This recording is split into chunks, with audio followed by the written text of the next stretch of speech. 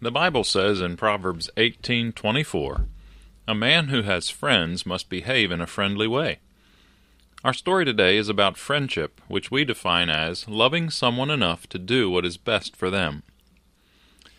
Over 2,000 years ago, Jesus, the Son of God, lived on this earth. He came to earth because he loved people and wanted to rescue them from the punishment that their sin deserved.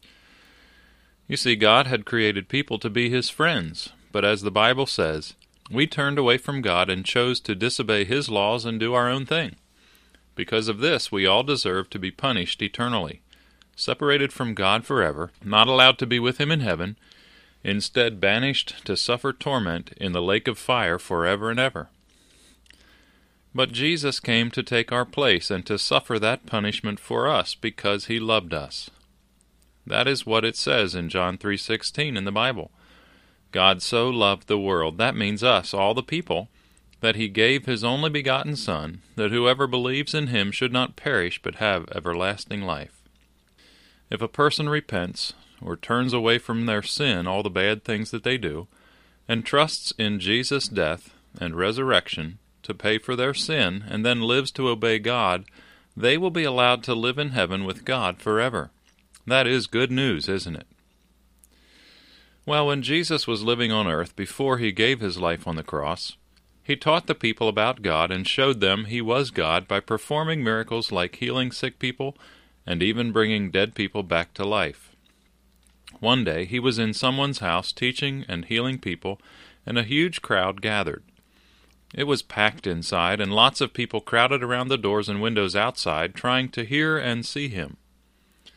Now in that town there lived a man who had gotten very sick. In fact, because of his illness, he could no longer even move. He was paralyzed and stuck in bed. But he had friends who really loved him and wished they could do something to help. "Poor Reuben," one said. "I wish there was something we could do to help him. It just seems so unfair that someone as young as him should have to spend the rest of his life stuck in bed."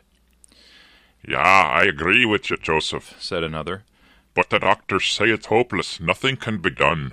Suddenly, two other men came bursting into the room where Joseph and Levi were talking.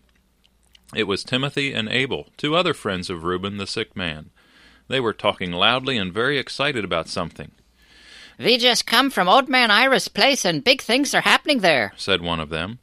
"That's right," said the other. "That teacher Jesus is inside the house preaching, and a whole bunch of people are surrounding the place." "We heard lots of sick people were being healed no matter what was wrong with them, whenever Jesus touched them or spoke to them." "Let's take Reuben to Jesus. He can heal our friend, no matter what the doctors might say." "Great idea," said Joseph. "Let's carry him to Jesus on a stretcher right away." And so the four friends ran to Reuben's house and lifted him onto a stretcher. Quickly they carried him down the dusty street toward the house where Jesus was. When they got there, they saw the huge crowd blocking the way to the doors and windows. "Now what are we going to do?" they cried. "We'll never be able to get him in to see Jesus in time." "I have an idea," said Abel. "Let's climb up on the outside steps and get on the roof. Ira's house is built like mine. We can pull up some of the roof right over the room where everyone is and lower Reuben down through the hole right to Jesus." And so the men carefully carried their friend up the stairs and onto the roof and began to open up a place in the roof. Inside the room, the people listening to Jesus suddenly heard noises over their heads, and I'll bet some of them moved back as they saw part of the ceiling breaking up. Maybe Jesus stopped teaching for a few minutes as everyone looked up at the scene above their heads. Soon sunlight streamed down through a hole, and then a shadow. Finally they could see a stretcher being lowered through the hole with a man lying on it. It came down till it rested on the floor right in front of Jesus. Seeing the faith of those four friends, Jesus looked at the man and said, "Son, your sins are forgiven." Well, that caused quite a stir in the crowd. The religious leaders whispered to each other, "Who does this man think he is? Only God can forgive sin."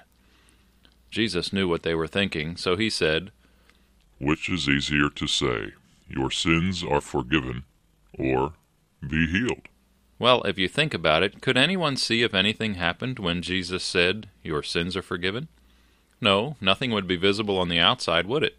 So that would be easier to say, but harder to do. That is, to forgive the man's sins. And so Jesus proved his power by saying to the man, "Take up your bed and go home." And do you know what happened? That sick man was healed and jumped up. He picked up the stretcher and walked out the door. The people moved out of the way so he could get through, and I'll bet he ran to hug his 4 friends first and to thank them for loving him enough to carry him to Jesus so that he could be made well again. Well, thanks for calling. Hang up now and call again some other time. Goodbye.